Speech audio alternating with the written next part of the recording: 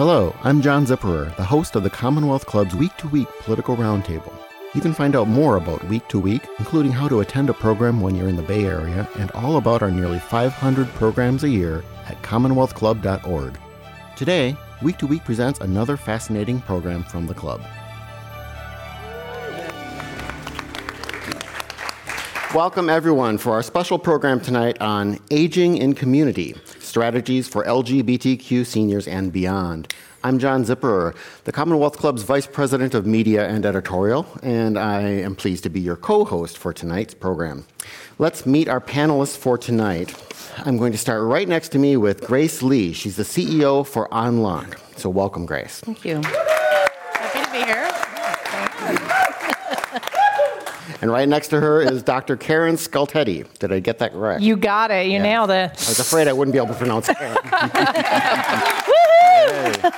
She's the Executive Director at Open House. Glad to have you here, Doctor. Thank you. And we moved them around on my pages, so I have them numbered differently.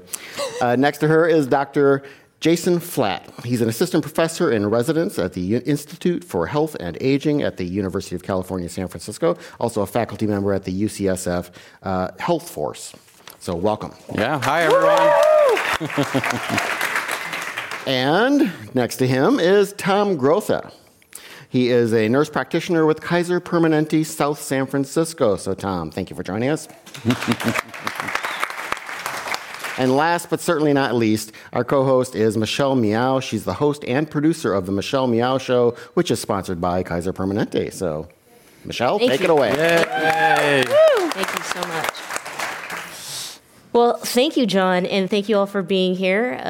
The Michelle Meow Show is your A through Z, covering the LGBT, LMNOP, and everyone in between. We're here every Thursday afternoons, actually at noon, in which we do a program that is inclusive of the LGBTQ community, but addresses social justice issues with an intersectional approach. And tonight we have a special program, and I'm very honored to be up here with these great panelists. And really, honestly, what a perfect time to have this conversation, as we also recognize and celebrate 50 years since the Stonewall liberation. So tonight's program is really also dedicated for many of you, who, whether you sat in a bar, you came out at a time in which it might not have been what it is today. You wrote a magazine article, you were interviewed, you told your story. All of that contributes to this opportunity that we're here today to also talk about what the next 50 years of our movement might look like. So thank you. Mm-hmm. So let's start our program, and let's start very easy, and we'll begin with Tom, in which introduce yourself and just a little bit, maybe take a minute to talk about the work that you do and the organization you serve with. Great. Thank you. I'm glad to be here, and I work as a clinician. I provide primary care to homebound seniors. So I think that's one of the reasons I'm here. I've worked for Kaiser for 22 years. It's a great organization to be part of, partially because of the inclusion that I experience as a gay man at Kaiser. HRC has given Kaiser a 100% score for the last 13 years consecutive as a great place to work. We support the community. We're a major funder of the Pride Parade. We support Michelle in hers podcasts. We support the the Golden Gate Business Association, Positive Health Resources. We're in a number of places to support our community.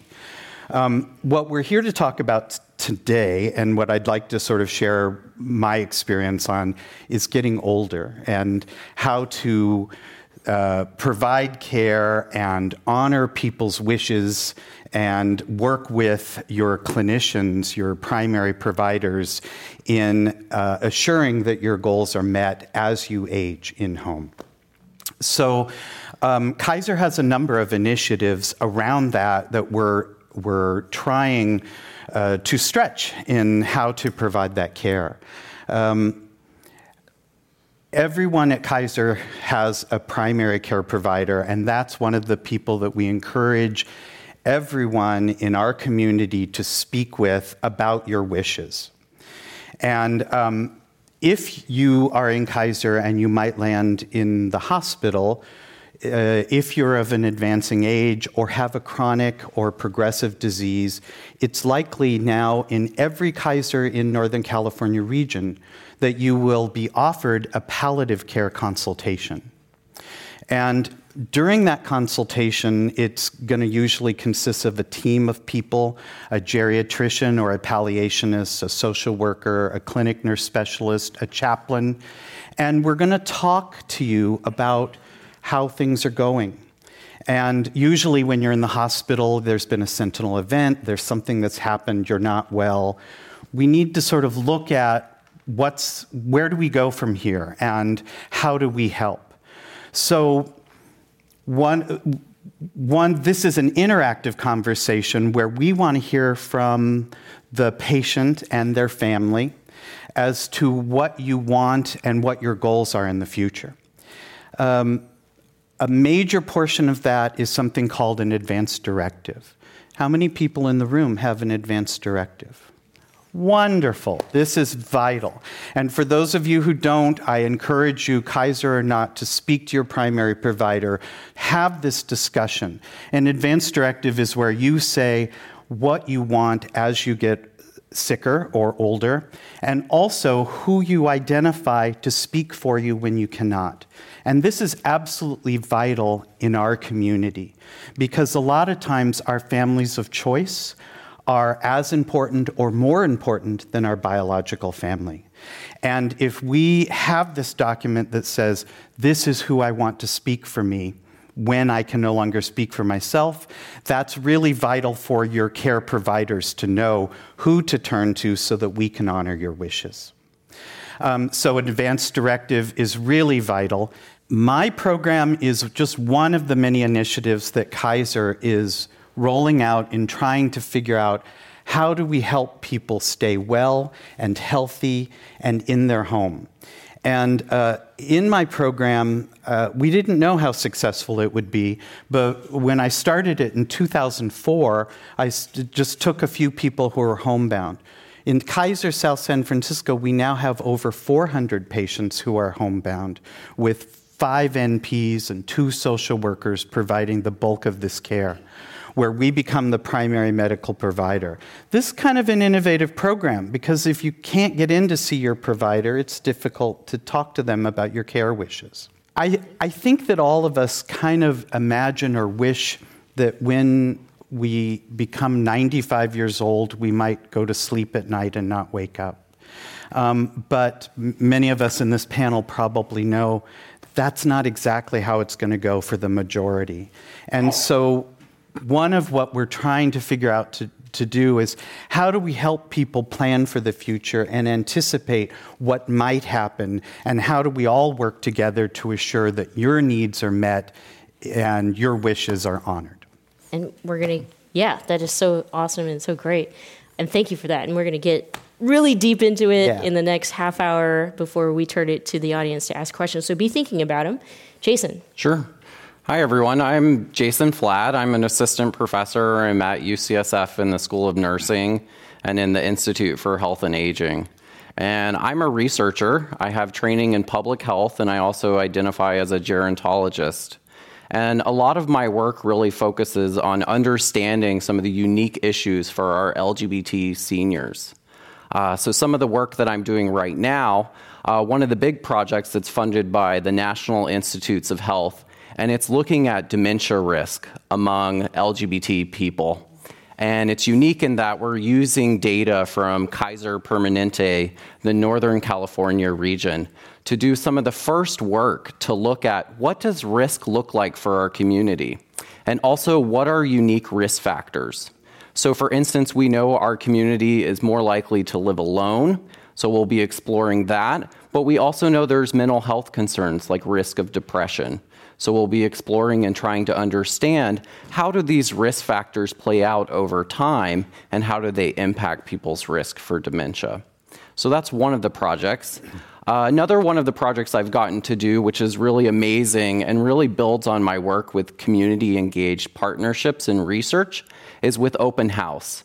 So we're actually doing one of the first studies to look at Open House's new housing, 95 Laguna, and look at how does inclusive and affordable housing impact the health, but also healthcare access for LGBT seniors. So we're actually following people over a year and going to be asking them questions about how does living in an inclusive environment affect not only their physical health, but their social life and also their access to care. So that's a piece. And then today what you're going to hear about is one of our really unique projects where I've partnered with Open House and On Lok to look at creating the first social adult day health program for LGBT seniors in California. And so what we've done is some needs assessment work where we've interviewed over 100 LGBT seniors who would be using these services. So we've done group interviews, we've done surveys, and really we're looking at finding what do we need to create? What should this environment look like? But also what are the services that are going to be important for LGBT seniors? So that's really a lot of the focus of the work, and so we'll touch more on that. The last thing I just wanted to do is really give credit to my community partners, Open House, Karen Scoltetti, On Lok, Grace Lee here, but also I wanted to point out a few people on our team that are important. So Matt Beld is our program director who really helps to lead this work. Amy Mack, also a PhD student at the School of Nursing, has really been helping us to do this. And it wouldn't be possible without everyone's contributions. So thank you. I'm up. Dr. Scoltetti. Karen. Needs no introduction. Hi, everyone. I'm Karen Scoltetti. I'm the executive director of Open House. And Open House is a nonprofit that provides housing, services, and community for LGBTQ seniors. And I like to say that we create with, not for, LGBTQ seniors the world that they want and deserve to age into. So we opened the first LGBTQ welcoming affordable senior housing in 2016, and we're in the process of opening our second building right now, which will include a much larger space for services in addition to the 79 units of affordable housing that we're opening. We're going to talk about a lot of things today, and you've already heard a lot of really important points brought up by these folks. And I think one of the things that's really important to know and to think about is one of the things we know about LGBTQ seniors is that they aren't using the services that we currently have available. So we see pretty dramatic underutilization of available aging services. And the question we have to ask ourselves is, why is that? San Francisco is a city that has a lot of aging service providers. We're a city that's known for our thriving LGBTQ community, and yet we still see a real lack of engagement from the community. And so some of the work that we're doing with On Lok, the work that we're doing with Jason, the work that we're doing with the community is to solve that problem and to figure that out. How do we change services so that they work? And that's Open House's role, is to be that bridge to make services really, really work. And so we can talk about all kinds of different ideas that we have about that, but I think that that's such an important conversation for us all to take on together, and to really create programs and services that we deserve to have. And guess what? If we do that, we're going to improve services for everybody across the city, because we're really smart and we'll just figure it out together. So. And speaking of smart people, here's Grace Lee. Thank goodness for smart partners. Hi, I'm Grace Lee. I'm the CEO of On Lok. I've been a part of On Lok for over 18 years, and I'm really proud of the organization that I represent. On Lok has a nearly 50-year history as a community community-based organization and provider here in San Francisco. On Lok means happy, peaceful abode or happy, peaceful home in Cantonese. And most people could probably say, oh, I think I've seen your vans or your buses. And so most people then think we're a transportation company, and we are. In fact, if anyone needs a ride home tonight, lots Grace of has frail got you. old people Yeah. that we, seniors, that we help to transport to and from. And that's actually like one of the most important services often people need is to be able to access their services. And so On Lok in its family of not-for-profit organizations actually has recognized there are so many important needs that seniors have. We have the PACE program, which is the Program of All-Inclusive Care for the Elderly, is a program that On Lok actually pioneered, and it has back in '97 became part of the federal legislation to be a permanent provider of Medicare programs, Medicare services, and an option for Medi-Cal. So our target population is serving dual eligible seniors who are nursing home eligible or at risk of being placed in a nursing home, and really, if they had the opportunity with the right supports, could stay living at home. On the other end of our continuum, we have the 30th Street Senior Center, and we're really excited about the kind of work that they've done. They'll be celebrating 40 years this year. And so we think about the spectrum of seniors that we touch through our programs, well, active, engaged, self-directing seniors about health and wellness and health promotion, all the way to our frail seniors. And so our opportunity now continues to be how do we increase access and create programs and services for people in the middle. We also have independent housing for low-income seniors. And again, our co-founders really recognize the importance of having supports when you're aging in place and living independently in the community. So when we had this opportunity to partner together with Karen, it was actually a really easy yes. On Lok's beginnings were really about creating a solution for an unmet need, and we're really proud about the opportunity to bring our expertise in both medical, social service supports, and care for seniors across the continuum to a new population that really is in need for some support. So we are happy and proud to be part of this journey. John?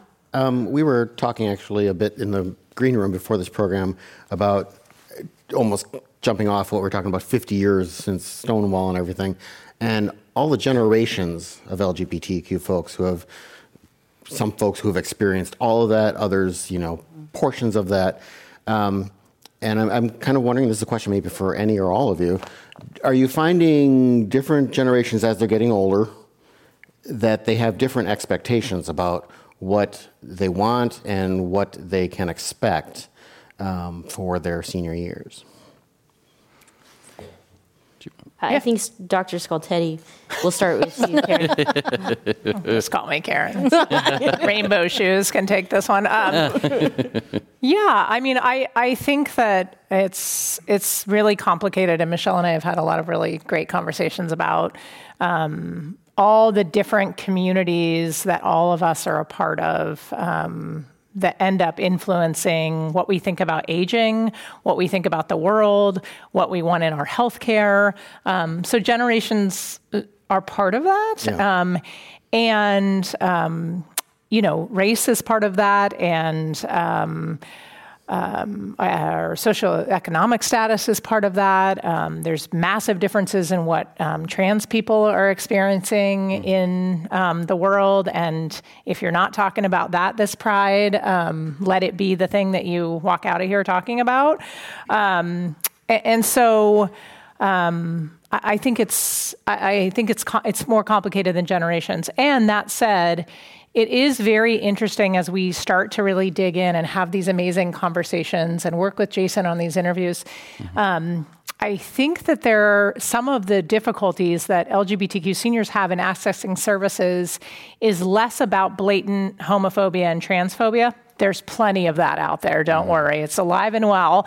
But but more subtle cultural differences that have been developed as part of the LGBT community that really don't line up very well with some of our traditional approaches in senior services. And I say that as a person who has enacted a lot of those traditional ways of being. So, we have a tendency to be very, we're going to take care of you. Now, don't you worry, Grace. I'm going to take care of you and give you, I promised the BAR I would swear, so I'm waiting for when my moment's going to be on that. But, as activists who started the LGBTQ movements, we're like, don't tell me what I need. Like, my life has been about fighting for what I needed, right? I lived through the AIDS crisis where no one was listening to what we needed, and we stood up and screamed and yelled and laid on the Golden Gate Bridge until people paid attention to what we need. So senior services, which are very much set up to sort of assume what you need and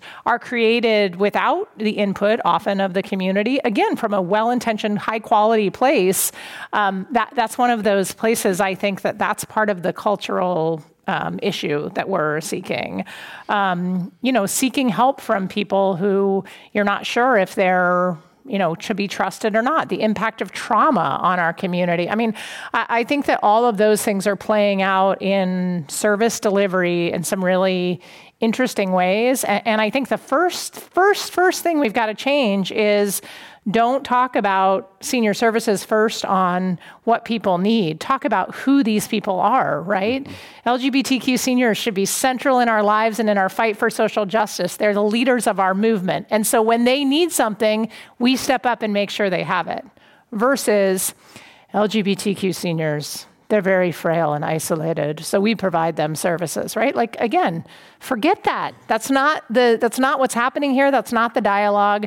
And our community conversation about that has to shift so that we can then go on and we can be just as activist-y around this as we've been around so many other things. So, yeah, I know. Don't get me started. Yeah.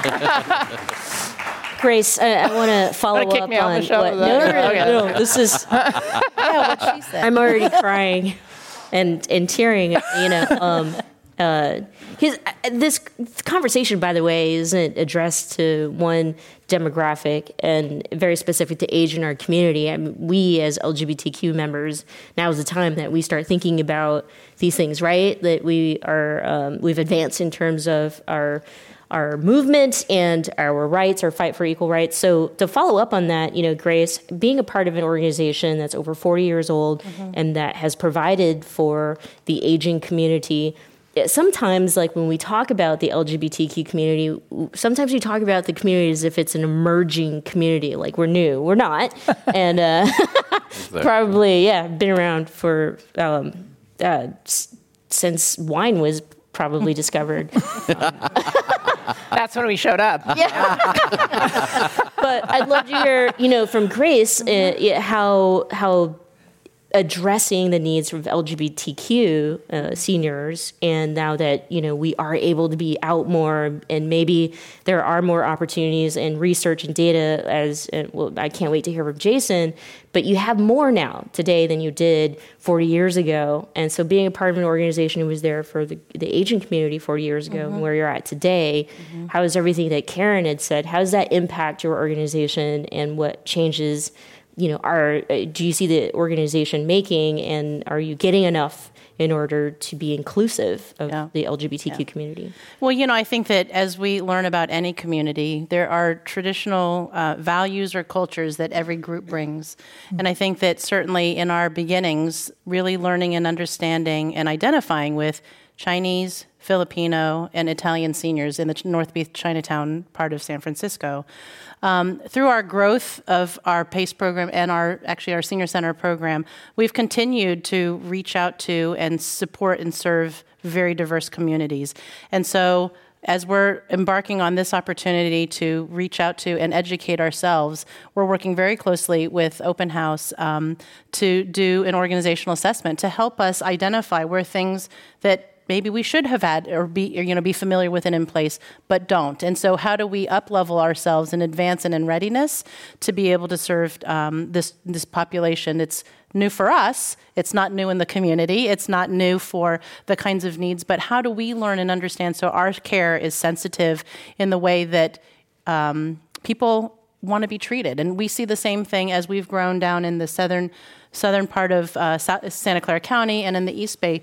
Lots of other new communities that we've never served before. East Indian, Iranian, other communities, Vietnamese communities. So there are things that even those cultural differences among Asian groups are different. And so we're trying to always better ourselves and hire staff. I think that that's one of the key things that we've recognized and know, because it's authentic. It's identifying and relating to your own peer group in many ways. And so for our ability to really have a clarity about that, I think, is what keeps us really focused on making sure that the care and the thought that we bring forth to serving our communities and our seniors is really true.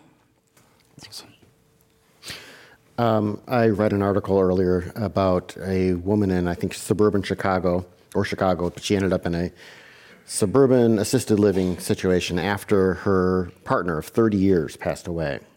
So she found this assisted living place where it was affordable, moved in there. Once people started to find out that she was lesbian, she started getting spat upon. People hit her, obviously made comments about her. She complained to the administrators. They did nothing. She sued. This is actually a question both for is there some way that someone who's looking to move into a place like this or, is assisting a friend or family member into moving into a place to know that it's LGBTQ friendly, but also, and for Tom, are there, it's similar, is there some sort of directory or grid way to find out that, services that help you age in place are LGBTQ friendly? You're not going to end up with someone who's going to be abusing either you or your loved one, your friend, family member. Those are good questions, and that goes along in a general sense about planning and anticipating your needs. It's generally a good idea not to end up in the hospital and realize you can't go home and don't know where to go, because then your husband or spouse or partner or friend is trying to find someone and you're under pressure to do that. So part of the exploration of that is, in the future, what might I need? And if it is a residential care, board and care, living environment, you need to look into them and try and get a vibe. My care area of service is Daly City and South San Francisco, and there are 260 board and cares just in that service area. And a lot of people do need this care and often stumble into it. So you do need to look around and ask your families and friends if they know of folk close by. Ask your care provider, who may have some experience with possible good environments. Beyond that, it really is a difficult experience. Generally, I find I have cared for many LGBTQ people in board and cares in my service area, and it's gone okay. I haven't heard a terrible story like that. But whenever you get outside of your home and your culture and your people, it's scary and it's hard. And so I think that possibly there's room for improvement around support, which is what my other panel members are doing, is reaching out to the board and cares with volunteer and just folk who can check in and recreate community. I think that could be some opportunities there. Good. Yeah, I mean, there isn't, the answer to the question, there isn't a list that says these are the LGBTQ friendly. There is some work that Sage, who's in New York, and a similar organization, Open House, and who we have a close partnership with, they're doing some work with HRC to develop something that would be similar to the assessment that Kaiser, that you were talking about earlier. I'll just tell you that at this moment, and I think it's important that, stories like that aren't just happening in the Midwest or Chicago, right? So 80% of LGBTQ seniors in San Francisco say that they would think about going back in the closet if they had to move into an assisted living or a nursing home facility. A high percentage report witnessing staff or other people discriminating against someone that they knew who was in a facility. And what I'll say, and this will be the challenge I can put out through the airwaves, is there isn't an assisted living yet in San Francisco who, for me, has again stepped forward and said, we'll develop a deep partnership. Not, you can come one time and train and everyone will sign the sheet and woo, good job. But like, we'll develop a deep partnership where we will work with you hand in hand to be that bridge, to make sure that we provide that quality care, that we will really build an LGBTQ welcoming place. Now, that doesn't mean there aren't assisted livings who aren't doing that, or there aren't people having that experience, but again, it takes a deep organizational commitment, a commitment that extends beyond one leader or one staff member, right? Where the organization says, we're going to take this on. This is what's incredible about what is happening between On Lok and Open House, is the depth of partnership that we have going on here. So let this go out the airways. If there is an assisted living who's ready, I'm down. Call me. You know my number.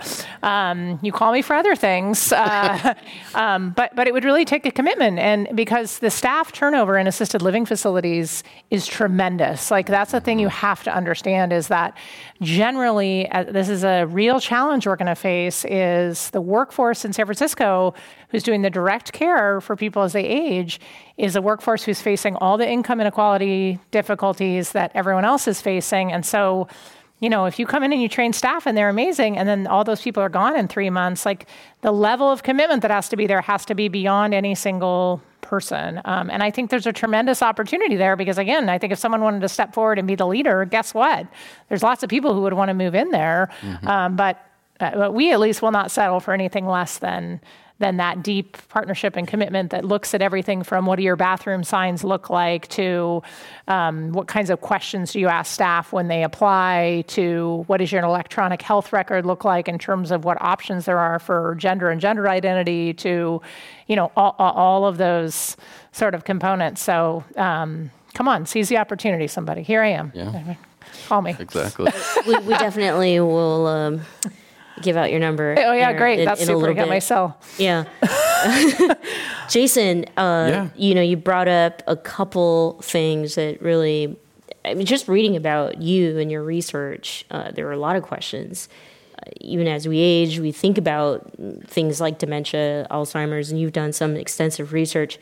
But the interesting thing about this panel and this group of folks, you've got Tom, who really is working with people as a nurse practitioner in home, Karen and Grace with their organizations are really trying to get seniors out there and engage in their communities so they're not isolated.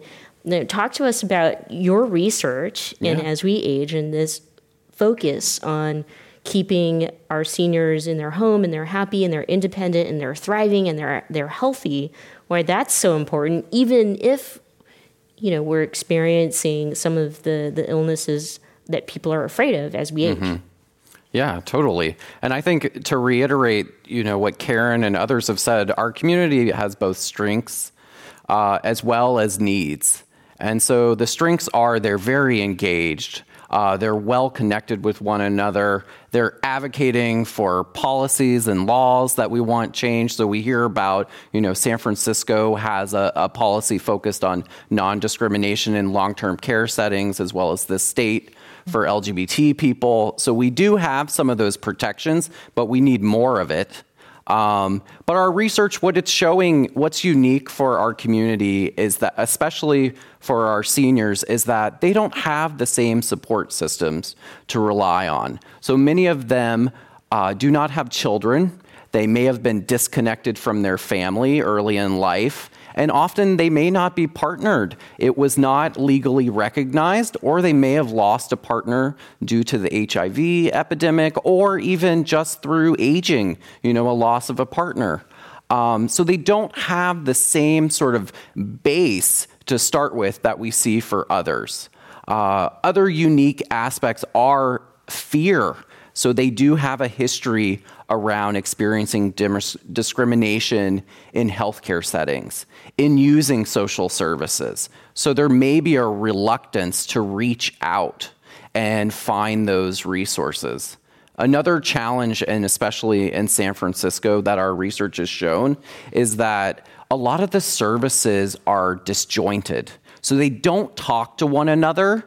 And with the way the funding cycles work, you start a program and it may go away within 6 months. So some of our seniors don't want to go and put all the effort in to fill out all the paperwork, plus accessing the transportation to get there, and then find out, in a couple of months that the service that they needed is gone. So that's a huge piece. The other piece really, and Karen touched a lot about this, is they do not see themselves as seniors. They do not want your canned senior program. I don't want bingo. I don't want to listen to that music. Someone said Lawrence Welk. They're like, who is that? My grandmother listened to that. Do not bring that junk to our space. So we've heard about that. I think Grace touched on training staff, but hiring staff, right? So especially our trans seniors are like, I want people like me there that understand my experience. That doesn't mean that all your staff need to identify as trans, but make sure you have some people there that I link with, that know about my situation, that understand my unique health and aging concerns.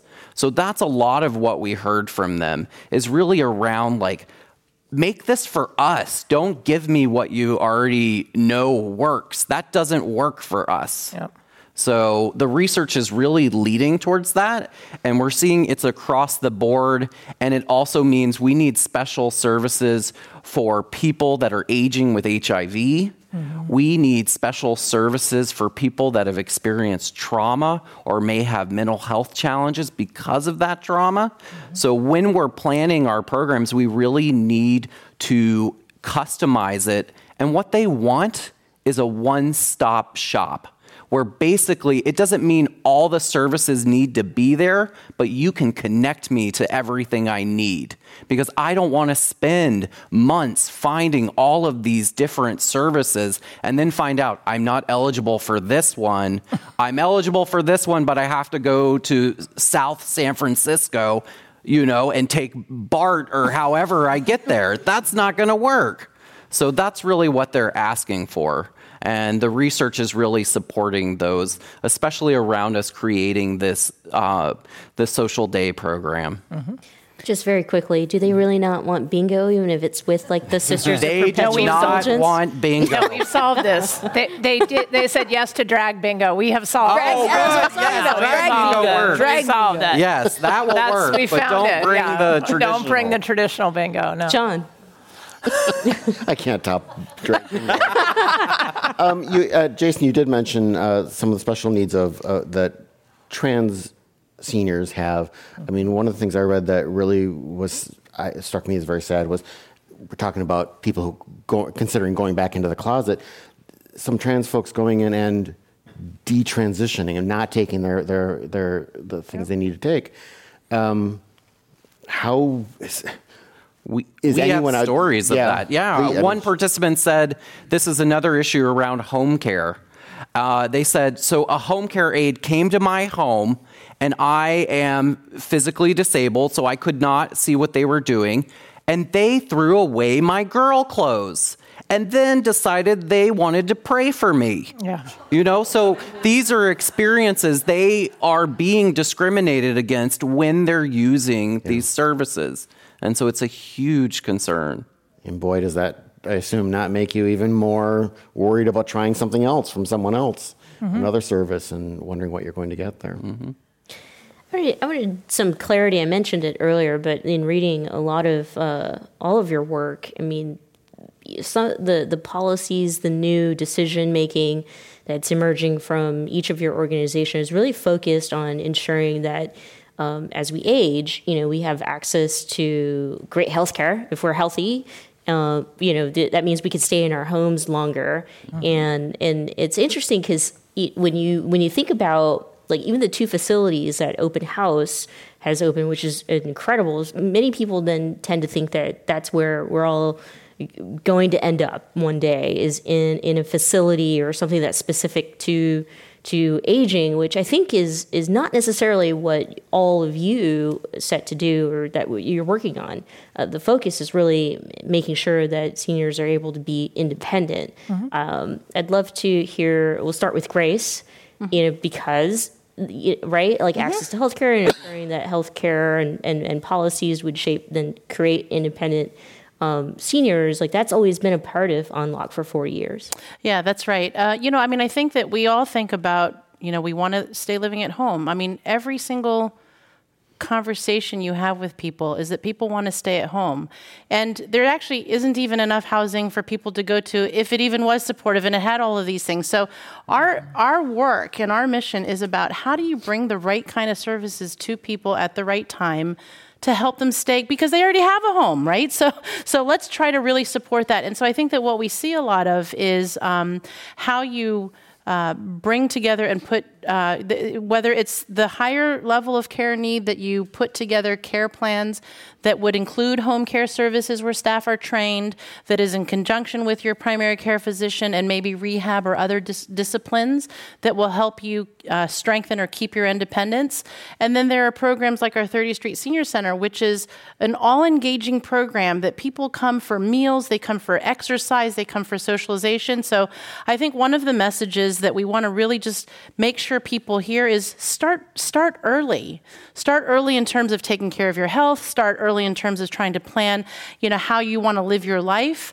You think about like emergency planning. You kind of want to make sure if you're with your family or your friends, where's the meeting place? Do you have the resources to be able to survive for 3 or 5 days or a week? And so it's no different when you're thinking about the trajectory of your health care and your aging life. Where do you want to be able to live or be supported? And your earlier question, there aren't lists yet that are out there, but talk to your neighbors, talk to your friends, find organizations who are doing work that you resonate with. And I think the one thing that I would say is help create demand, because it will be a shame that we create this program that's this beautiful space and we don't have enough, we don't have seniors that are ready to come when we're ready to start serving.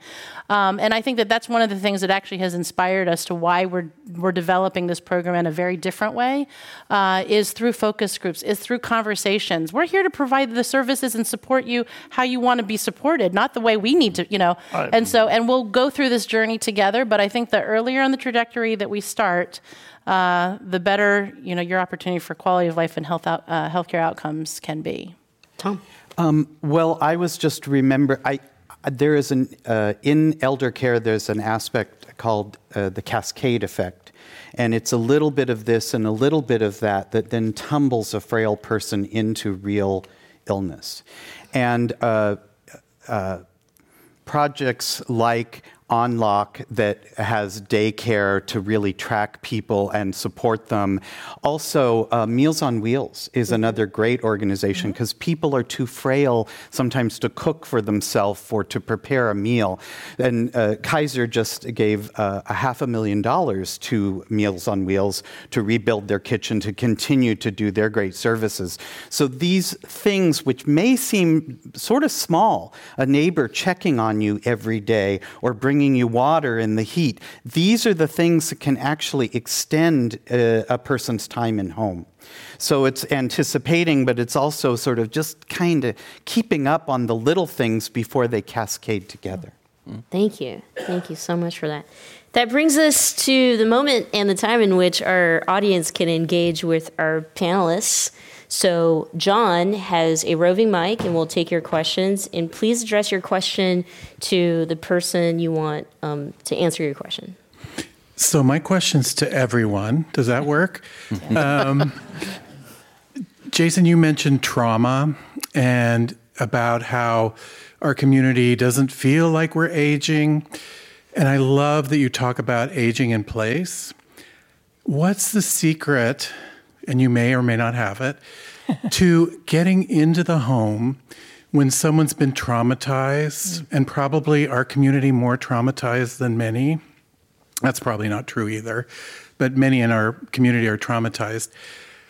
I don't want someone coming into my house. I'm afraid of the judgment. I'm afraid I'll have the experience that was described. Mm-hmm. What are some of the skills that are used to get in there to allow someone to come in and have an assessment? I mean, you want me to? Go ahead, Doug. I mean, I think that that the first thing is that as someone outside, again, our tendency is to see like this person really needs help with eating and showering and right and I think often what we most need first is connection with another human that we feel safe with, right? Which could be the definition of community in some ways. So. We open house, one of the programs we operate is called Friendly Visitor, and it's volunteers who get matched based on interest with seniors who have become homebound and disconnected from the LGBTQ community. And so we send out a volunteer, and really that first intervention, right, is just about connection. It's about starting to feel like there's someone else who sees me. And what I would say is rather than coming in with our clinical guns a-blazing, right, to provide services, and again, I'm trained as a clinician, all those things, that we really have to start with, like, can I reform a connection with someone who I feel safe with?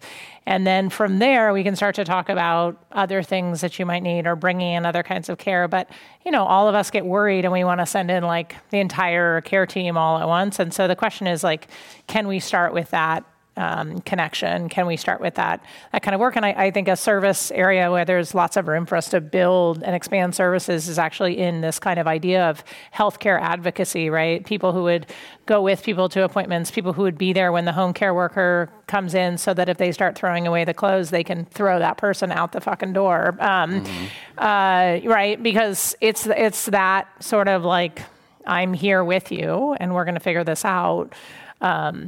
Piece that I think we probably skip over a little bit. And I think all of us, again, in community, could think about, are we doing this for each other as a starting place? I'm open to others.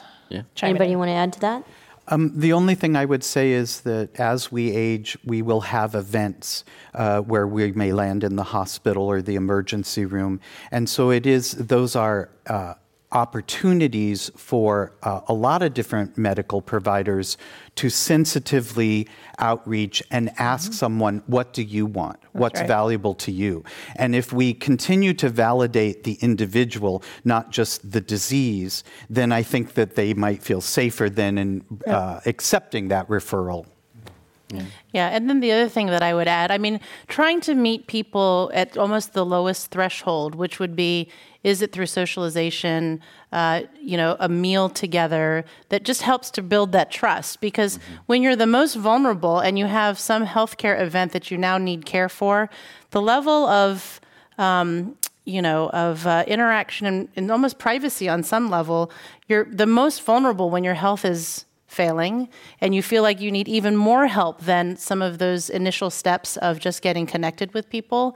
So again, I'll kind of remind us that just being able to connect with whoever your peer group community is and staying connected, because the social isolation, as you were talking about, the cascading, just starts to trickle down, and so many other things can really impact your health and your condition when you start losing connection. So that's one of the reasons why I think that the level of the programming that we're building out right now is about just the social connection. So it'll be a little bit, the threshold lower on the scale of healthcare needs, but really about just staying connected. And then as your needs continue to increase or build, we'll have other wraparound services or other programs that will be available to support people.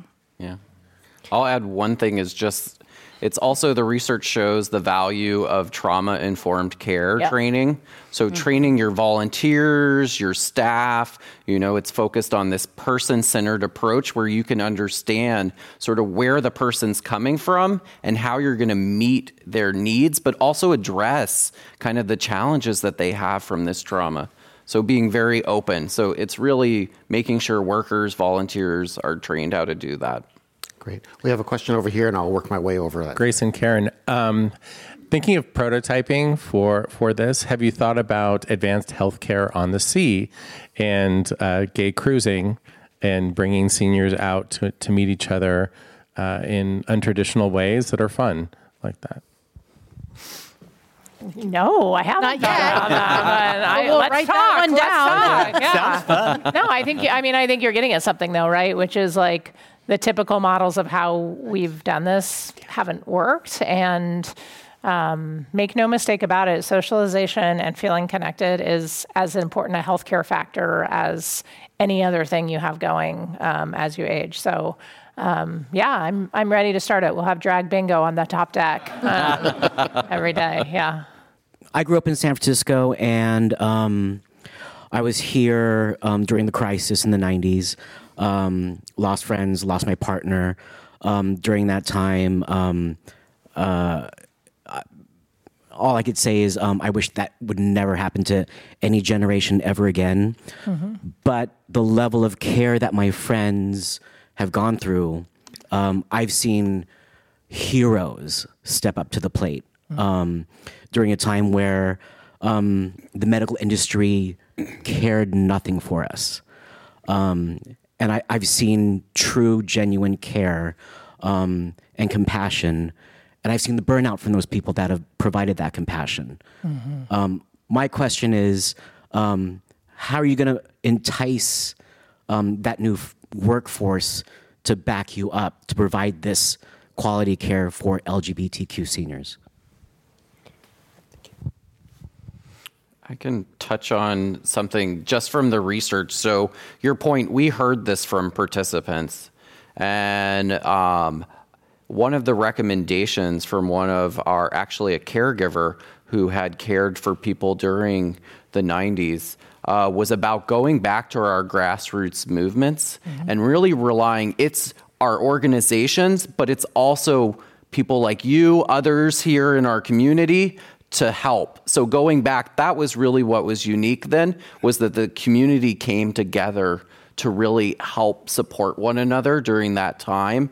And we haven't had that same momentum with our aging community. And so we need to rely on those strengths. As I had mentioned, we have this unique strength that's part of our community. And if we can rely on that to care for one another, especially as we age, I think that's how we can address this.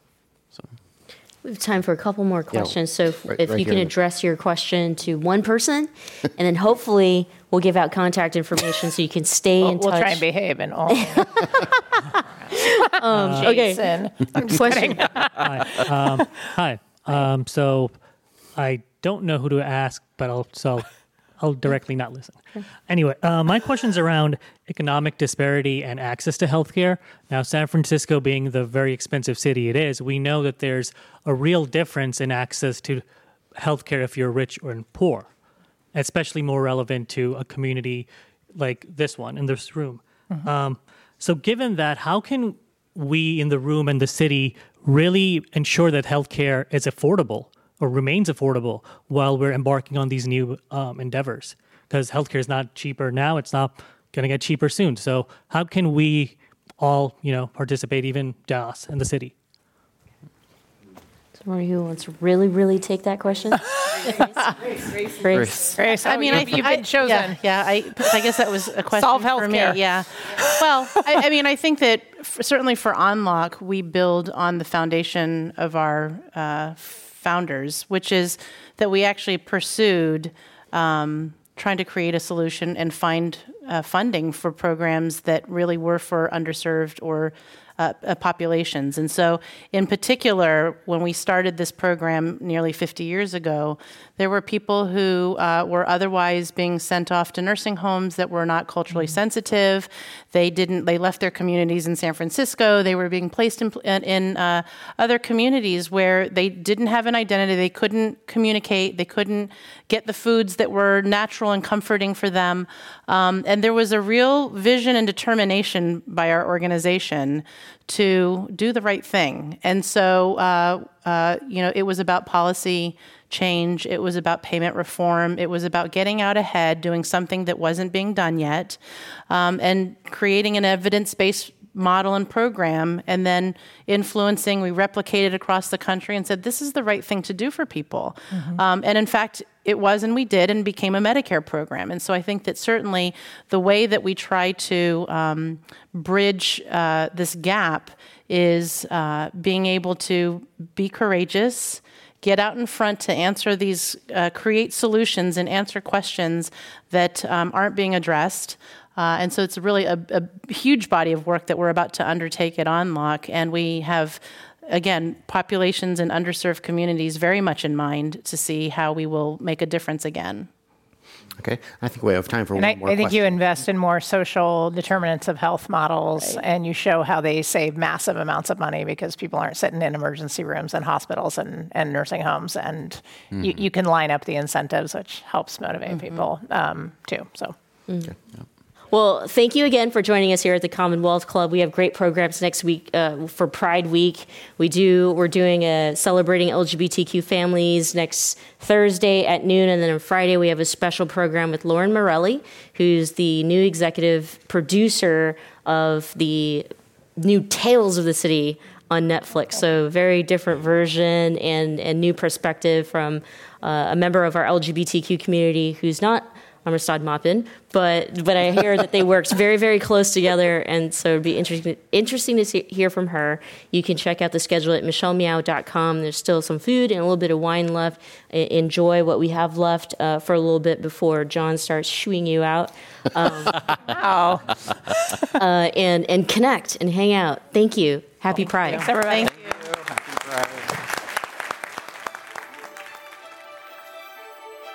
Thank you for joining us for a Commonwealth Club of California program presented by Week to Week, airing on the Michelle Meow Show on the Progressive Voices Network.